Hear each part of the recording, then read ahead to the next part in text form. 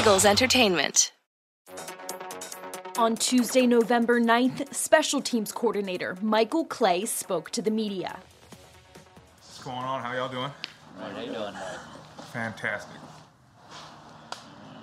What prompted you guys to make the change at kick returner during the game to Hightower?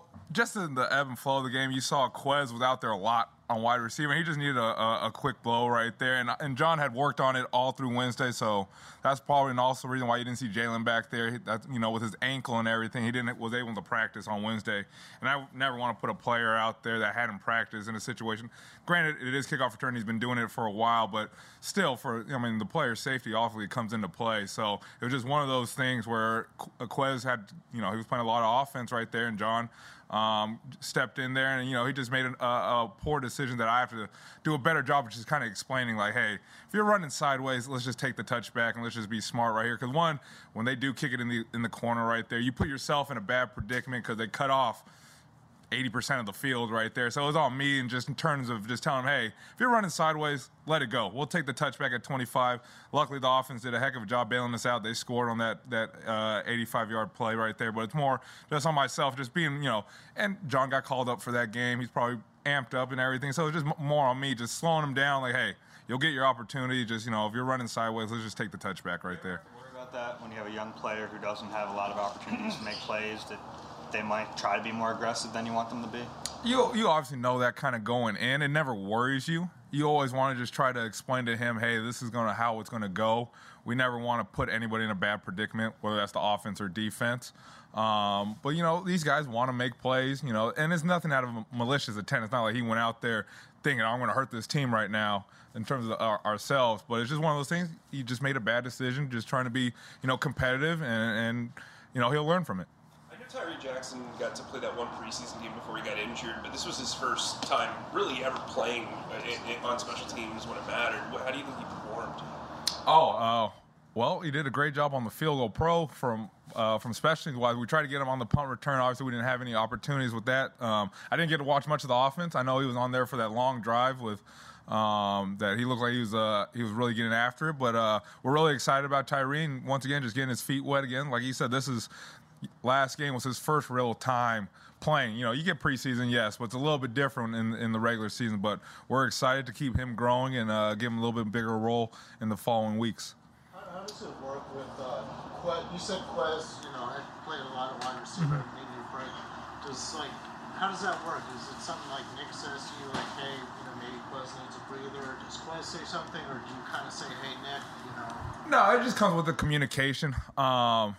Like I alluded to when we were in Kansas City, when Quez got dinged up a little bit, him and Jalen talked to me, then they came and talked to me, say, hey, let me just take this guy. And you saw Quez was back out there after that one with Hightower. He just needed a break more than anything else. But as long as the communication's there and we're all on the same page, it's nothing too worrisome. They all get the work, especially on Wednesdays when we do our kickoff return. So it was just one of those things. He just needed a little break right there. Then he was right back out there. And no Jalen because of the coming off the injury.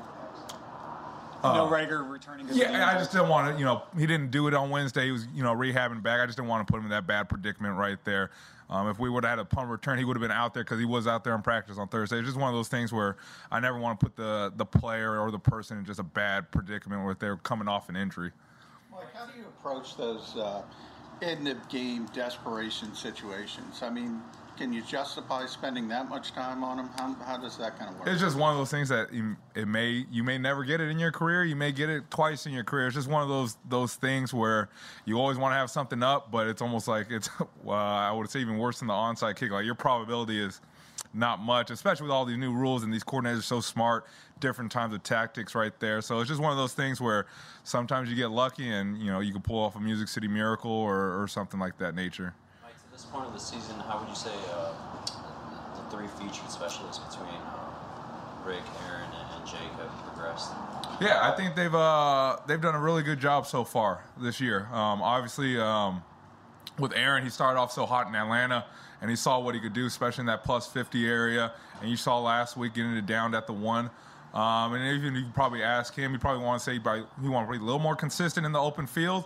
But I think he's done a very good job in terms of this almost like his rookie year in terms of coming in, getting the job and, helping the team. He's flipped the field a couple times for us right there. Then Jake, he's been steady.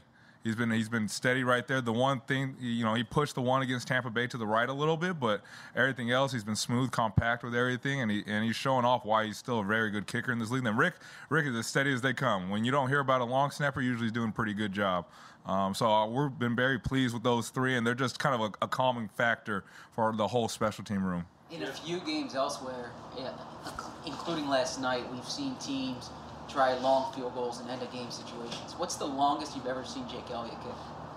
It all determining factors, where you're at. If it's in a dome, obviously, here in the link, he hit a 61-yarder against the Giants. But we really don't, because it puts a lot of pressure on their legs.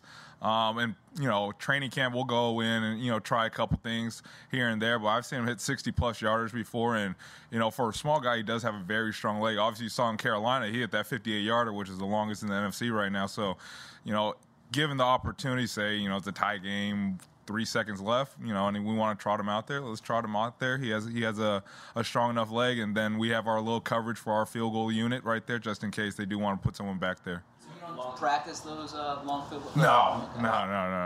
Maybe on the side when nobody's looking, we'll have hit a couple just here and there. But for the most part, we want to keep it as game realistic as possible. Those are in the 40 to 49 range.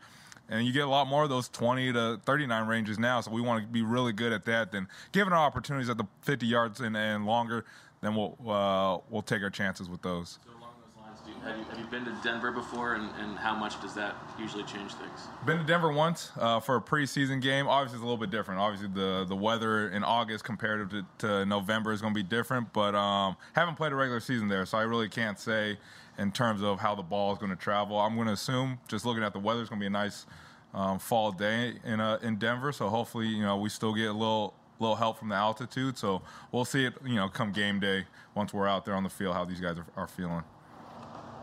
How does real quick? We've seen Aaron kind of drop in a few of those punts real close to the goal line. Is that something he came here with, or is that something you guys have worked on with him, those kicks? I think a lot comes from his Australian rules football background. And you see a lot of these guys are so, they're almost like sharpshooters in there in the plus 50 area, especially all these punters.